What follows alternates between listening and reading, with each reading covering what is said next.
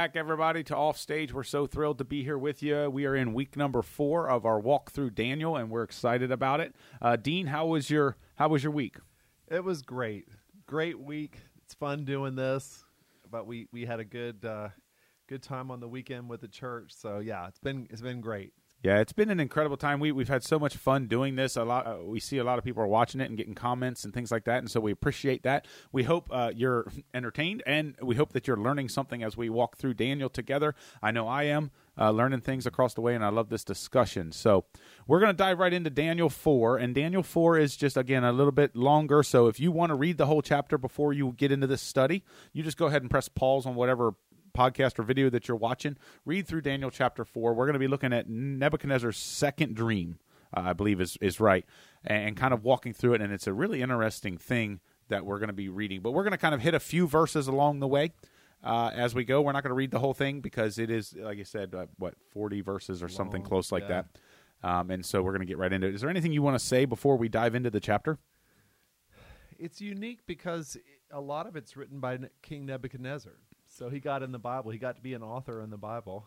It's his God story. He's giving his testimony. It's really cool. It is kind of his whole testimony of the impact. And I was taken away when I just overarching thing of just the impact that apparently Daniel had by being a constant, steady influence during the entire reign of Nebuchadnezzar. Because Daniel, again, we know he outlives and outlasts Nebuchadnezzar's reign.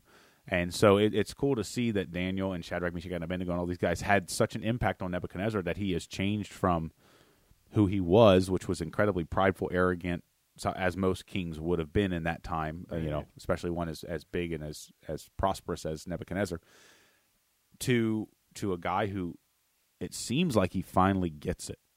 I agree. It's like his Daniel basically leads him to salvation, and he's changed. He's permanently changed, converted, whatever word we might use in the Old Testament to describe coming to faith, like a proselyte to the Judaistic faith. But Daniel, he stole Daniel away from his family, and then Daniel leads him to faith. Yeah, which is kind of weird. He had like a come to Jesus moment, kind of before Jesus. Like it was one of those. That's right. those things. But it shows all the signs of it with the humility for the first time and all that. So, yeah, it's a great thing. Daniel is called in and ends up helping him through. But it took a year. It took a long time. It didn't just happen in one moment. Yeah, it took a lot, or actually it took 7 years, but it took a lot of pain.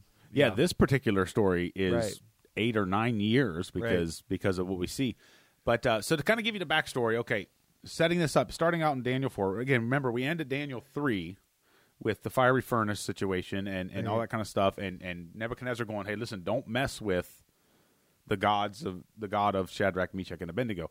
And so then we pick up in Daniel 4, and like I said, it is written by Nebuchadnezzar. Like it's kind of his insert into Daniel's book, which apparently shows that Daniel and Nebuchadnezzar must have had a pretty good relationship. Yeah. I would think that to do this, Daniel's impact on him, they developed a relationship over years. We read it 1, 2, 3, and 4, but there's, like you said, there was 20 years between chapter 2 and chapter 3. So this is a lifetime thing.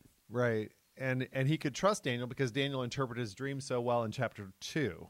Right? Yeah, absolutely. And so he knew he could trust him, And so we pick this up. You get down here, and the beginning is just an intro. The first couple verses kind of set the stage. And then in verse 4, he says, I, Nebuchadnezzar, was at home in my palace, contented and prosperous, which I think is really interesting. It kind of sets the scene because what we're really dealing with in this entire chapter is Nebuchadnezzar revealing his pride.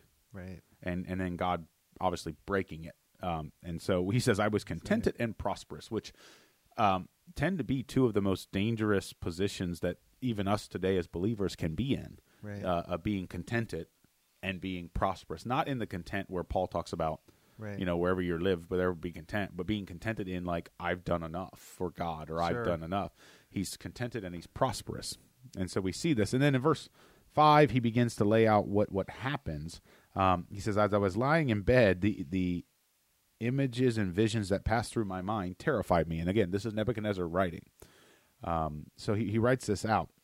It's the second dream. And, you said a couple weeks ago, how many dreams are there in Daniel? Yeah. Like 6 or 7, something like that. Yeah. And it's interesting. So he calls the group of magicians and the sorcerers and all them together. Right. And he does it a little bit differently than last time, because last time he basically told them, I had a dream. Yeah. Tell me what it is. Yeah. And then interpret it. Well, we obviously saw how that went. Right. He didn't do it that time. This time he tells them the dream. Right. He just tells them what the dream was, and then he asks them to interpret it. Yeah. And they can't. And this time it's not because it's complicated or hard to interpret. It's because it's bad news and it's hard to say that to the king. You know what I mean? Even Daniel, when he calls him in, struggles not because of the interpretation. I mean, it's a tree. The tree's cut down. The roots in the stump are bound, and it's obviously him. It's the person. It's hard to say that to the king of the world. This is your demise. You will be humiliated. It's not because it was complicated or difficult to interpret. Yeah. Yeah. Do you think that, and we don't really know, but do you think that they did not know the interpretation of the dream, or that they did not want to say? They didn't want to say it. I mean, it's so simple.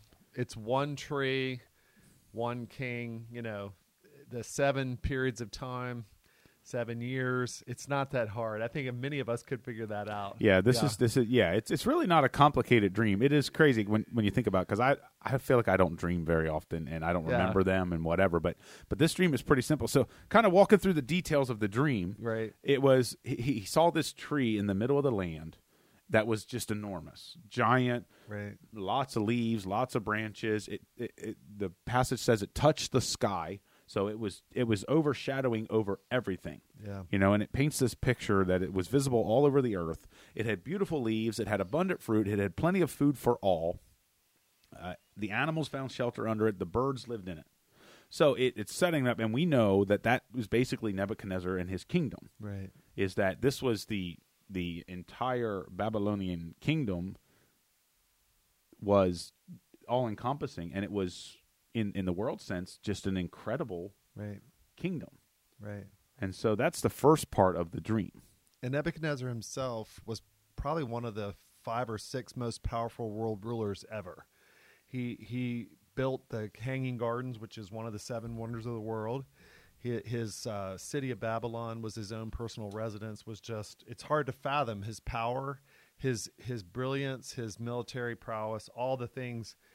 If anybody would have reason to be proud or be a high achiever, it would be Nebuchadnezzar. It's hard for us to even imagine. The greatest human being ever, as far as fame, intellect, power, accomplishments, it would be Nebuchadnezzar. Yeah, so the glory of the tree represented him, and if there's anybody that could go, look at me, I deserve some respect, it would be Nebuchadnezzar. Yeah, he was the mighty redwood, like out in California. He was. I mean, it was incredible. He wasn't, he was very well respected, and incredibly successful and incredibly prosperous and all of these kinds of things. So the first part of the dream was not the disturbing part. It was, hey, look at you, and this is the pride of you, and man, your shadow was cast all over the earth and all over the world. Right. And then it says a holy messenger came down from heaven, which I think is really cool in his dream that he noticed where this messenger came from. Right. Which just sets up the whole disturbing thing. And basically he says another king, another ruler that shares his majesty, Yeah, which is so fascinating. And it says, "Hey, cut the tree down. We're going to cut the tree off. We're going to leave a stump. We're going to trim off the branches. We're going to strip the leaves. The animals are going to scatter. The birds are going to fly away. This is what's going to happen." Yeah. And then it says in verse 15, this is really cool. So you skip on down here through verse 15. It says, "But let the stump and its roots, bound with iron and bronze, remain in the ground, in the grass of the field." So he says, look, we're going to cut you down, but we're going to leave the stump, which apparently is a huge significance in the dream. Right. I don't know. I just had this thought this morning when I was reading it again. The whole bronze and iron, does that tie into the statue? Like the dream he had in chapter? I don't know. I think iron and bronze, those were kingdoms. And we trace those to the specific kingdoms. Iron would have been Rome, and bronze, I think, Medo-Persia, if I'm remembering that right. But I think it was just to me, in judgment, it would be just wipe the tree out. That's what happens to most people. They're just humbled. But Nebuchadnezzar was preserved. He wasn't just humbled. He was given the gift of humility, which means he can have his life back with the proper perspective. You know what I mean? He was given a gift to still get all of his wealth back and his power and know where it comes from and be thankful for it and receive it as a gift. And so the significant thing is that stump was preserved because this proud man is not just going to be judged like the next chapter with the handwriting on the wall, Belshazzar. He's done. That night, he's just killed. He's just, destroyed. And in judgment, most people will be humble, but only a few are given the gift of humility, which means I'm going to give you your life back. And with a whole new perspective that God is a source and there's a joyful reception of it as a gift. You know what I mean? That's the gift of humility. Yeah, it's absolutely incredible. Yeah. And so the second part of the dream was that. Right. Then it tells Nebuchadnezzar what's going to happen to him. Right. It says, hey, you're going to be drenched in dew. And it paints this picture of Nebuchadnezzar becoming a wild animal. Right. You're going to be drenched in dew. You're going to be alienated from your people. You're going to be living with the animals among the plants. You're going to be given the mind of an animal, right? And this is going to go on for 7 years, which is just incredible. That would scare me. I mean, let's just be honest. If you had that dream, that would be incredible, right? And then at the very end in verse 17, it kind of gives us the purpose. I mean, God is never one that necessarily shies away from it. And here's what he says in verse 17. He said, the decision is announced to the messengers by the holy ones declare the verdict so that the living may know, that's Nebuchadnezzar, that the Most High is sovereign over all kingdoms on earth and gives them to anyone he wishes and sets over them the lowliest of people. So that's how his dream ends. It's, hey, here's the reason I'm doing this. I'm doing this because I want you to understand you might be king, but I am King of Kings. Right. I am God. I am the one who gives and takes away. I am the one who blesses, right. Because this all started with Nebuchadnezzar. You're going to see how it starts. He makes this mistake about a year after this dream that just shows his arrogance and his pride. And I got a feeling if I had this kind of dream, I would be so careful and selective with my words. Right. He's disturbed by the dream. He's terrified because it obviously... He's got a deep sense that it has to do with his demise, right? So he's frightened by the dream. And then he calls Daniel in, and Daniel's spirit-filled and interprets it and has led him, has kind of been his pastor, the one who comes in and his human agent of God's word and God's spirit. And Daniel pleads with him in verse 27 to humble himself. It's like, you don't have to go through this. And the sermon can be enough. And we don't know. It doesn't say how Nebuchadnezzar responds to Daniel, but he probably said something like, good sermon, Pastor, know? Well, it's always interesting because it brings up that whole conversation of, can you change God's mind? Like that whole weird kind of thing of. But Daniel also, it can you avoid the hard experience with all the scars, the irreversible scars, the waste, the pain, not just for you, but for your loved ones, when the sermon wasn't enough, when God's word and his warning isn't enough, and you have to. So I think his thing a year later was just that he kept being proud. He didn't stop. He didn't. And so a year, and sometimes we mistake God's patience that we think he's approving of our sin. He's not. He's giving us time to repent. So he gave Nebuchadnezzar another year. And Nebuchadnezzar stayed all, praise me, look at me, look at me. And the signs of pride are there, I, me, my, look at me, me. Instead of you and God and we, instead of team and others and God, it was me, look at me. He was like, I am due all of this. There is the signs of pride are clear in his I've worked harder than anyone else. He's basically looking at his life saying, I did it and I'm due. I deserve it. I did everything in my life and I deserve all that I get. And that's just something God hates, and it's just not true. So, yeah. Yeah. So he has this dream, and then he brings in all the sorts of, and there's some interesting things in here that I thought was interesting is that he says, this is the dream in verse 18. He says, he brought in all the wise men and none of them can interpret to me. He says, then he brought Daniel. Right now. Which I think was an interesting thing because it was like, I'm going to give all these other guys a chance. Right. But when I know that they weren't going to be able to do it, I'm going to call for Daniel. Like That's Daniel. a good take. I like that take. I just thought it was interesting. I wonder why he didn't just call Daniel. Yeah, like but, why not just cut out the middleman and be Yeah. like, hey Daniel, can you come? especially after chapter 2 when Daniel was clearly the one who knew. Yeah. Yeah, it was interesting. And so then we get down in here, and it's interesting. So he tells the dream to Daniel, and in verse 19 it says, then Daniel, also called Belteshazzar, was greatly perplexed for a time, and his thoughts terrified him. And I love this because it shows the relationship between Daniel and Nebuchadnezzar. Yeah. So the king said, Belteshazzar, do not let the dream or its meaning alarm you. Yeah. And I love that. Okay, this is the king of the known world. Right. And he's looking at Daniel. He goes, Daniel, I have so much trust in you. Right.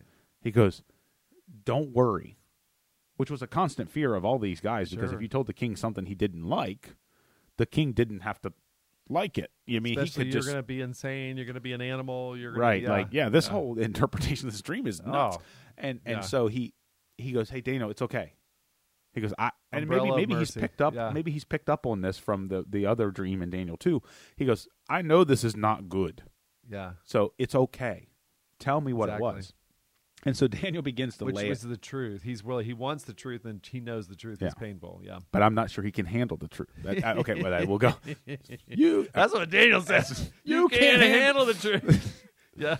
we should have a movie reference clicker. like this. Exactly. Yeah. So Daniel lays it out. He goes, listen, the tree, that's you. That's your kingdom. He goes, man, that's it. He said, here's what's going to happen. And basically, we've kind of laid it out already. He goes, listen, you're going to be cut off. You're going to be removed from your people for a period of 7 years. You're going to be wild out in the wilderness.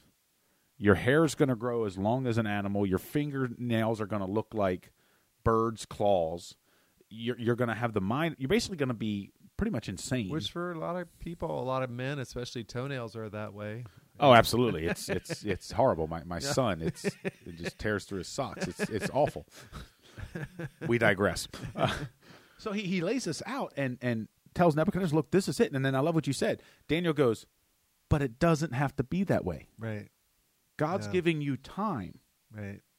to And don't mistake that patience that for his approval of your sin. when I think about Yeah. what the Bible says, it's not that the Lord is slow to act. Right. It's that he is waiting for Yeah, he's long all, suffering, he's long forbearing, letting yeah. all to come to repentance, which I think is amazing. Right. And so you continue through this story. So Nebuchadnezzar has a dream. Daniel interprets the dream for him. He's bothered by it, all that kind of stuff. You get down to verse 28. It says 12 months later. So like if it was a TV show, it'd be like 12 months later. 12 months have passed. Listen to this. 12 months later. This is fascinating. Here's what happens. It says, all this happened to Nebuchadnezzar. 12 months later, as the king was walking on the roof of the royal palace of Babylon, he said, now remember, he's being cut off because of his pride, so that he'll know that God is God and gives and takes away. Is not this the great Babylon I have built as the royal residence by my mighty power and for the glory of my majesty? How arrogant. Yeah. Understandably, because he did build it. Right. But how arrogant is this, man? And again, that's a shot. I have to remind myself that I can be just as arrogant in various things. And then verse 31 says, even as the words were on his lips, a voice came down from heaven. And so it was 12 months later. He goes, look at what all I've built. I just picture him standing on the top of his palace, Right. looking out over this city and just going, look at this. Yeah. I am the man. I built this. I did this. It was my might. It was my leadership. It was my structure. I did this. And then he gets that holy tap on the shoulder. Yeah. Listen. Here's what's going to happen. And so in that moment, his kingdom is stripped away from him. His family is stripped away. All of these things. He is basically alienated from his people. He is kind of taken out. And all of this is rooted in pride. So for us, the lesson to take away from this is always check your pride. It's, again, Proverbs 6, it's one of the 7 things that God hates. Right. Haughty eyes, prideful eyes, and that's Right. exactly what Nebuchadnezzar dealt with. And so for 7 years, he is like a wild animal out in the wilderness. Which wasn't something God arbitrarily did to him. It's what pride does to all of us. It dehumanizes us. Pride makes us like an animal. Takes away our compassion because we don't care about other people, just ourselves. So we don't have sensitivity and compassion for others. Takes away our joy because if we get something, we say, well, I deserve it. It's about time, you know? Or if we don't get something, we're like, oh, woe is me. I'm not getting what I deserve. And pride takes away our joy, takes away our compassion, so many things. It isolates us because it's just, your life's like this little one-bedroom apartment versus this mansion of God and other people and the great adventure. It's this little wrapped-up package in yourself. And so it's not just arbitrary. Pride makes us all, like there's a Nebuchadnezzar in all of us, and there's a beast in the field. We are not in our right mind. We are not accomplishing or experiencing all that God has for us when we're stuck on ourselves. Pride is all you got, all your time, energy is spent on you. You have nothing left for others and for God. And so that's a very small package, or you might say it's just not human. It's not the human potential. So, yeah. I love that. There's a Nebuchadnezzar in all of us. Right. And I love the idea of just pointing out that he was the physical embodiment of all the things that pride can cause in us, you know, alienation, you know, animalistic tendencies where you're just ravished for something and you just cling to it without regard for any other person or being or whatever, you know. And also how quickly God can take everything away. He's saying in pride says, I did it myself. God says, no. Humility says, I gave you everything. Well, I worked really hard. With what? With the brain that I gave you, with the talent I gave, the opportunities, the people around you, the early childhood experiences that are so formative, all that stuff. You didn't choose your race. You didn't choose your birthplace. You didn't choose the time in history when you came in. You know, we could have been born in the 14th century during the bubonic plague. We didn't choose to come and be born in the U.S., you know, and have the opportunities that we have. And so God just in that moment, he stepped on his, I like to think he stepped on his mental air hose, you know, and just said, well, I give you even your brilliant mind, so I'll take that away. Check. You know, I'll take this. Now where are you, Nebuchadnezzar? All the things you have are a gift. And so a humble person, instead of, you know, saying I deserve it and I did it for myself, a humble person is just surprised at all the goodness of God. They're like, well, look at that. I can't believe God did this. Oh, my gosh, he provided that. I don't deserve any of this, and I'm not doing it. God is obviously giving it, and I'm not taking it for granted. All the things I have come from God. Nebuchadnezzar didn't realize that, so God has to take him through this very painful experience where he takes it all away, and then he's going to give it back. It's like, oh, I wonder how long. I wonder how bad Nebuchadnezzar was. I wonder how proud he was. 7 years. Yeah. Till it sunk in. And that's me. That's you. Especially you. Hey, easy. All right. No. We got it bad. We can't. A sermon's not enough. Not only that, not even a day or a year is enough. Nebuchadnezzar. But he was a hugely accomplished guy, and he had pride pretty serious. And so God had to put him in the field for 7 years before he would finally look up on that day, drenched with the dew of heaven, and look up and realize, oh, I got all this from God.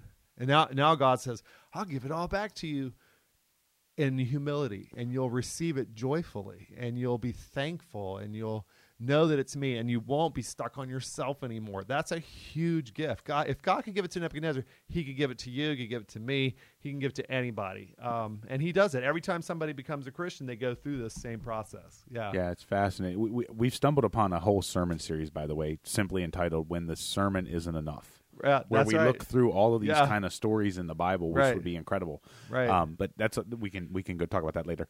But yeah, no, it's awesome. I love the idea of this whole thing of pride. It's, so often we say it's because of us. Right. And, the person who has understood their role it kind of becomes, instead of because of us, it's in spite of us. Exactly. This is what God has done. I'm doing better than most people because I'm smart, because I work hard, and because I'm moral. Like I'm really moral. That is pride. Yeah. It's like, are you kidding me? And plus, the other thing is, have you ever noticed, Scott, generous people that have a lot of money or whatever, the gift of giving, one of the things that irritates them the most is when people expect those gifts, you know, and they're not appreciative, and they're not like surprised and going, oh, thank you. No, they start to go, hey, you didn't give it to me again. You haven't been giving me much. And they start to expect. Generous people hate that. How much more would God hate it? He gives all good things. When we expect to think we deserve it, and we're like, it's about time. I've been such a good person for 5 years and you haven't, God just looks down at things. Really? How did you get the idea that this isn't pure grace? Do you really think it's because you're smarter, work harder, and are more moral than other people that you're doing so well in your life? And keep in mind, being moral is not a bad thing. Working hard is not a bad. We should all do those things. But when you put your onus, what your life has accomplished in those things instead of in the basket of God, instead of grace, and then you're like, look, this is what God's allowing me to do, man. Right. It's I work hard so I can get these things. No, I work hard because of what God's done for me, and it's a subtle difference. It's a response of working hard, not a deserving thing. Not a deserving. I work hard, I should play. There's a lot of people that work really, really hard in this world, but never seem to get ahead. That's exactly right. Better people. Yeah. Better people than smarter and more moral people than me are not doing as well, Yeah. And so people ask, my dad used to always say this, he asked me, how you doing? He said, better than a sinner like me deserves. That was his answer all the time. And it was funny, but it was also true. He believed that. If you ask, how you doing? Whole lot better than a sinner like me deserves. And he knew it. He knew it. Yeah, it can be very cliche, but I mean, at the same time, it's so true. It's true. Look, to be blessed, and we can all count our blessings and things like that. But Nebuchadnezzar is learning this like by literally firsthand, I guess we could say. So this is what happens. So he gets basically just thrown out of the kingdom. The kingdom gets divided up and all this kind of stuff. And then I love this because you hit on it a little earlier, and I want to make sure I hit this. Look at this. It says, at the end of that time, 7 years, I, Nebuchadnezzar, raised my eyes toward heaven, and my sanity was restored. So this is Nebuchadnezzar writing. He goes, look, after that 7 years, it took 7 years to break me. 7 years in the wilderness. Listen, if I had to use a bathroom outside for like a week, I'd be good. I don't want God to test me, so I'm going to be very careful. But he says, I raised my eyes toward heaven, and that phrase, man, that's just like that's a song phrase. We sing it, and I raised my eyes towards heaven, and that's all it took. Yeah. It wasn't a big, long, I have to apologize to God, or I have to make things right, or I have to do. No, it was, I finally raised my eyes towards heaven. Yeah, that's powerful. So many smart, capable people. Don't be intimidated by folks who shake their fist to God and are so intimidating, because Nebuchadnezzar couldn't have been any more intimidating. Look how God is able to humble. We can't humble people who are atheists, who are mocking God, and they're very smart and accomplished and talented, but God can, and he will.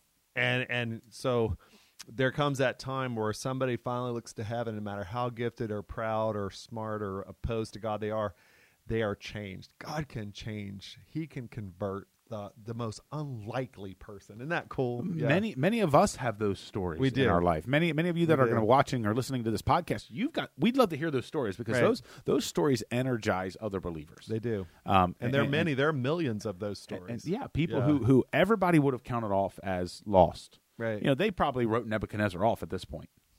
And it says, I lift my eyes to the heavens. Yeah. And then he begins to be restored. He says, then I praised him, I honored and glorified him who lives forever. And all of a sudden he goes, at the same time, go down to verse 36, at the same time my sanity was restored, my honor and splendor returned to me for the glory of my kingdom. Right. My advisors and nobles sought me out, and I was restored to the throne, right, and became even greater than before. And then you go down here, the very last line of Daniel chapter 4 is amazing, okay? Absolutely amazing. This is Nebuchadnezzar writing this. And those who walk in pride, he is able to humble. That's how chapter 4 ends. Nebuchadnezzar has grasped this lesson, that those who walk in pride, listen, we're all going to have prideful moments. Yeah. That's not what this is talking about. He's talking about, my whole life was prideful.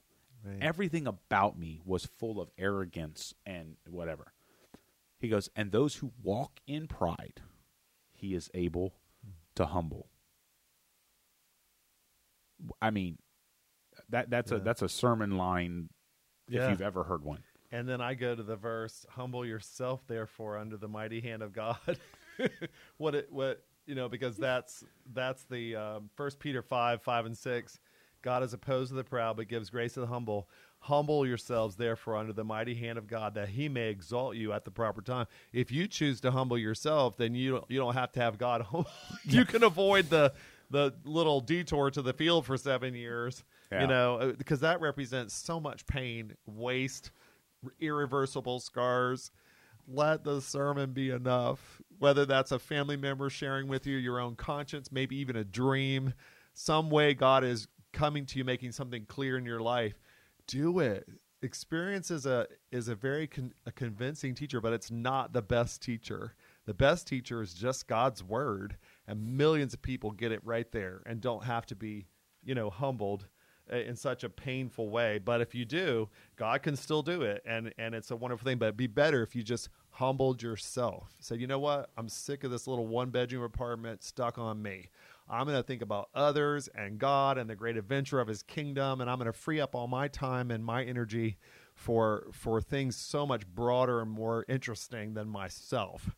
God, I just choose to focus on you and other people and your kingdom. Yeah. Yeah, so I love it. The end result is God will humble you. Right. We have a little bit of say in how that plays out. Right. In our lives. We can do it ourselves. We can take the steps to make sure we are humble before God. So as we wrap this up, let me just challenge you guys. Always make sure we're checking ourselves. I mean, for me, for Dean, for you, for whoever's watching and listening, check yourself. Are you having prideful moments? And are they happening more and more? Because if they are, that's leading to a issue that God is going to, at some point, address in your life if you're trying to walk with him.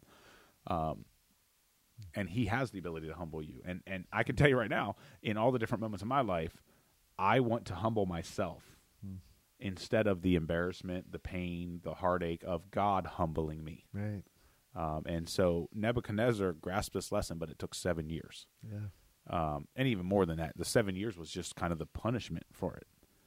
And so that's kind of where we wrap up with this, and Daniel lays it out for him and tells him this whole story, and Nebuchadnezzar goes through it, and then he comes back, and we see really the regeneration and the restoration of Nebuchadnezzar. Yeah, it's a wonderful story. And it happens every time that someone becomes a Christian. Pride gets in the way. It's like, I'm not a sinner. I'm not as bad as some of the other people. There's really a hell. I don't think so. Who says that? And then I'm not going to receive a gift that obligates me to serve someone.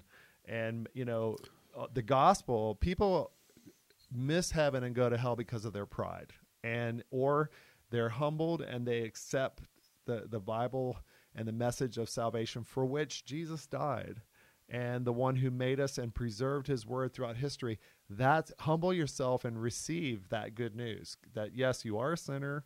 You did need Christ to die for you. You receive that gift of forgiveness. You'll go to heaven when you die. That's a humbling thing to experience. But if you can humble yourself, it's such good news. You receive so much grace and blessing. So then it just starts a life of grace, a life of humility. And maybe God will give you that gift, not just humbling you through judgment, but actually giving you the gift of humility, a thankful, joyful, surprised life by the goodness of God that we do not deserve. That's humility. Yeah, I'm really the most humble person I know. I'm pretty proud of that.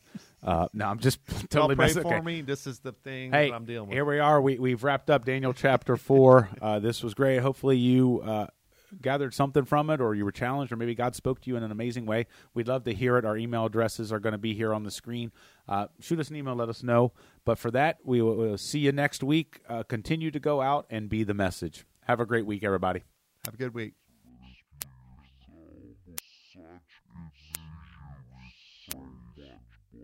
That yes, you are a sinner.